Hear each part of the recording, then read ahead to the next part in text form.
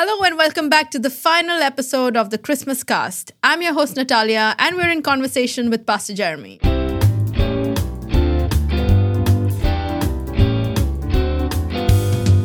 Today we talk about how beautifully God the Father scripted this entire cast as we wrap this podcast. Hi Pastor Jeremy, shall we just get into the content for today? Yes, Nat. Hi, everybody. And good to be back with you. I have loved this series. We've never done this before because we've never done podcasts before, but we have been able to look at every character significant to the cast of Christmas. And today we come to the most important central characters, that is God himself. He is the prime character, isn't it? Because he's the one in the story. He wrote the story. Then you have Joseph and you have Mary.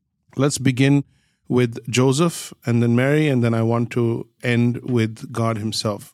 The scriptures in Matthew trace Joseph all the way back to Adam, but through King David. Joseph was of a royal lineage.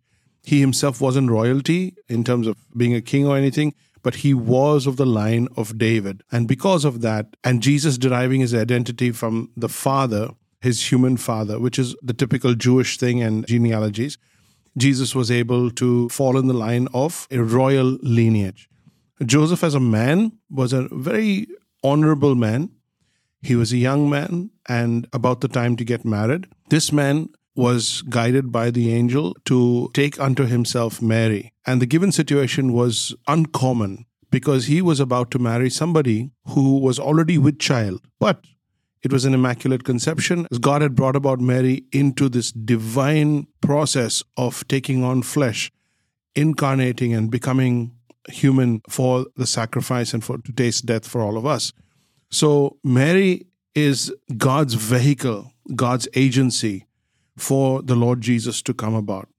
But since Jesus cannot come through the seed of a man, because he's the Son of God, the Spirit of God came upon Mary and entered Mary, and God took on flesh through Mary.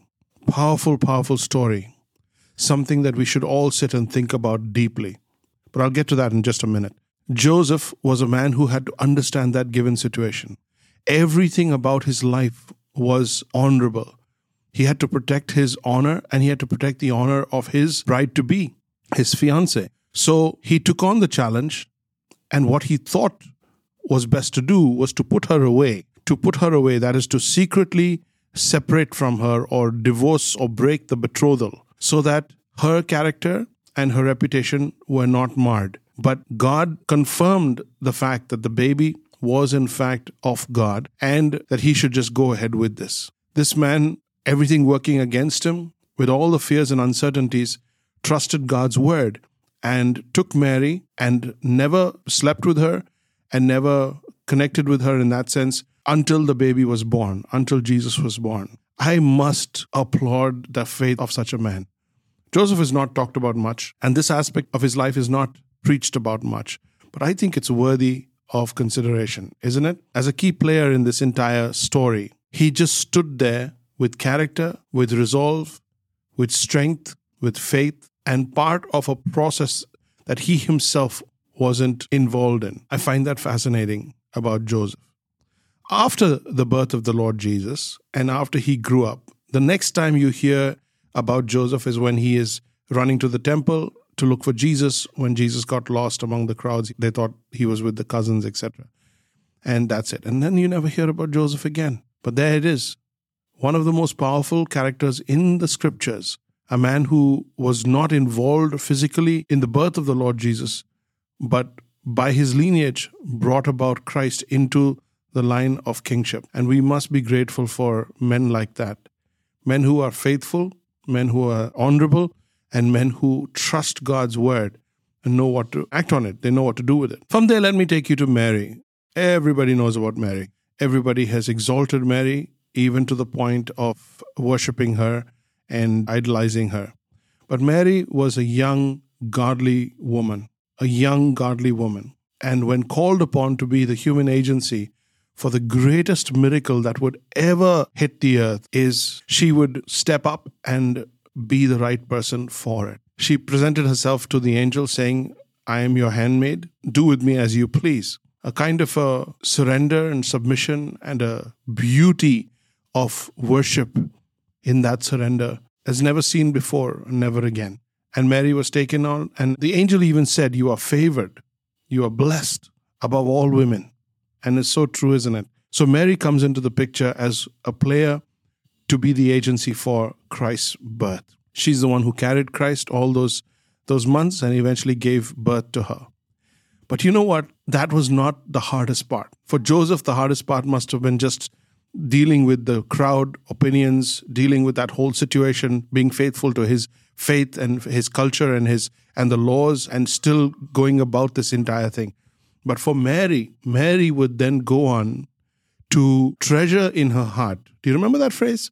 And Mary treasured these things in her heart. What did she treasure? The amazingly inappropriate things people said about a baby. What Simeon said at the temple on the 8th day when they took the baby to be circumcised, as is their custom. When the shepherds said what they said. When the wise men said what they said. When the angel said what he said. And this beautiful phrase about Mary was only made of her. It's only made about her. She treasured these things in her heart. That's different to just keeping it in your heart. That's storing up knowledge for future understanding. It's storing up knowledge for future understanding. It's like downloading it now, but it will come to light. It will make sense later on. She knew that this man, which was being born through her, was to be the savior of the world. How on earth is that going to happen? He would give his life. How is that going to happen? And she would have to see and give up her baby for the whole world. She would have to look into the eyes of the Almighty God. And while she surrenders to God, she has God at his most vulnerable in the form of a baby in her hands. So while she's under God's protection, she's protecting the Son of God. I mean, that dynamic is something that we could never even imagine what it was like. And she played it so beautifully. We never hear about her bragging, complaining, any end of the spectrum. We do not hear from her about that.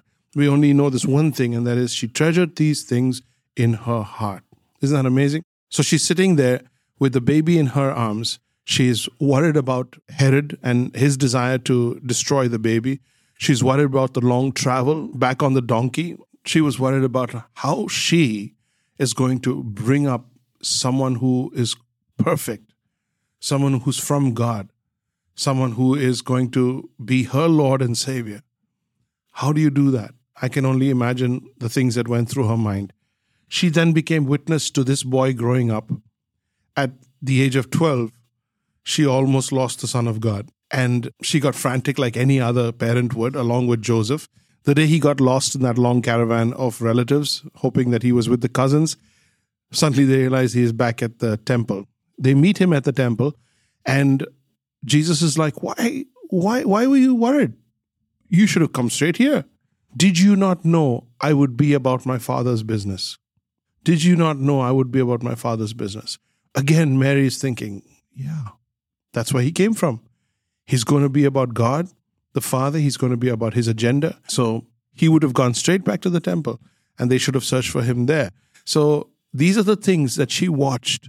And as she watched and listened, she was a front row spectator to the salvation story of God. And she did not know how this was going to come about, but she also did not realize how painful this would be for her. Scripture says regarding Mary that even a spear would pierce her heart. And you can only imagine as a mother what the impending promises and the prophecy about Christ to be fulfilled would play on her heart. So after the year 12, when Jesus was found in the temple, after that you skip all the way to 30 when he was baptized. Mary doesn't play a vital role in any of those major initial events, the baptism, things like that. But then you begin to see her around the place with the disciples and having a key interest in where Jesus was going. Now and again she pops up, but then the main one is at the trial. When she witnesses, she's one of the women who witnesses the Lord Jesus being tried and then being crucified and being handed over as a first son's responsibility to John to take care of her in her old age. And when that was done, Jesus died. When Jesus died and Jesus rose again, there's not much of a mention of her, but she's on the scene and she shows up here and there. She was a player in the story all the way up to the ascension when Jesus left from the Mount of Olives and returned back to the Father.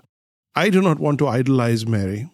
I don't want to lift her up to more than just a godly woman, but she was a godly woman. And she was a humble woman, and she played her part perfectly. And that is what we need to be doing as well. Joseph played his part with all the fears and uncertainties, not understanding how God works. He did what he had to do. Mary not only played her part, she had to go through severe pain on her own to see her son.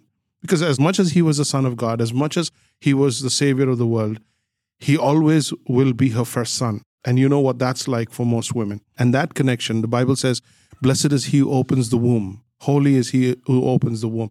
And that connection, think about Hannah, think about all the others, is a very holy, sacred connection. And to see that child being given up for the greatest cause ever is something that we have to appreciate.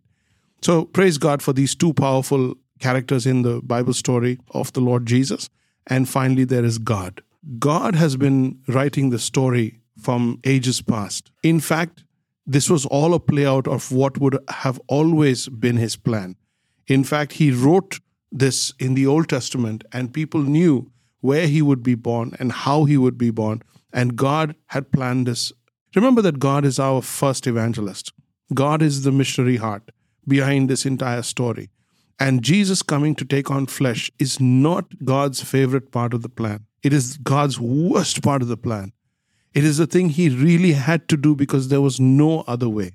It is the redemptive story. It is the salvation story. For God to become human, for God to take on flesh, means he had to taste death. Death is separation from God, means that Jesus had to be separated from the Father. Who wants that? Who wants that? But God the Father, Isaiah 53, wanted us so bad back. He wanted reconciliation with us and forgiveness to be granted to us so badly that perfect blood needed to be shed. And without the shedding of blood, there is no remission of sin. So only God in all of his holiness could take on flesh. Joseph and Mary may have played a part, but God was the part. He was the primary, pivotal, central character to the story. God the Father, not even Jesus. God the Father.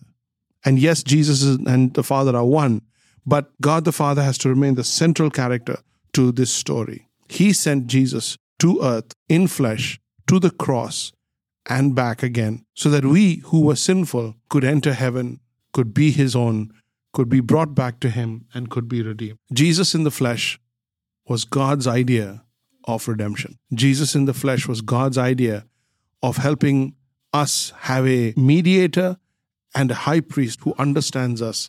This is all God's idea. So God is not just a player. He is the star of the show. He is the director, the script writer, and the one who even funds the whole production. Without him, none of this would have come about. And the reason I give glory to God the Father is because that's what Jesus did. From the time he was born, he was all about the Father's business. At 12, he was about the Father's business. At 30, he says that the world may know that I love the Father and I do as he says. John chapter 14, verse 29, 30, 31. And then when he died, he said, into thy hands I commit my spirit. And then when he rose again, he says, now restore me to my former glory, because I have done on earth as you wished. And then he says to his disciples, do as the Father tells you to do. He will send the Spirit who will lead you into all truth. Jesus was all about the Father. Jesus was God in the flesh, playing the role of our mediator and playing the role of our kinsman redeemer, playing the role of our sacrifice, our qurban. But God remains the hero of this story. Blessed Christmas to each and every one of you. And may the Lord bless your thoughts as you think through Christmas and what it should be celebrated about. How do we celebrate not the birth of Jesus, but the plan of God? How do we celebrate the obedience of Christ? How do we celebrate the humanity of God in the flesh? How do we understand the power we now have and the connection we now have to God because God came down and lived among us? He is God with us and he is peace on earth. Have a great Christmas. And with that, we end the series. We talked about many characters. Do you happen to remember some of them? Well, there was Herod, and there was Elizabeth and Zachariah. Yeah, we also talked about the genealogy, swaddling clothes. I like the shepherds and the angels. They're the only ones who got a cantata. The wise man just got a star. I mean, think about it. So yeah, on that note, let's end this podcast. I hope you enjoyed the cast and stories around them. Our main intent was to keep Christ at the center this December. Hope we've helped you through that, and have a blessed Christmas. And we'll see you in another podcast.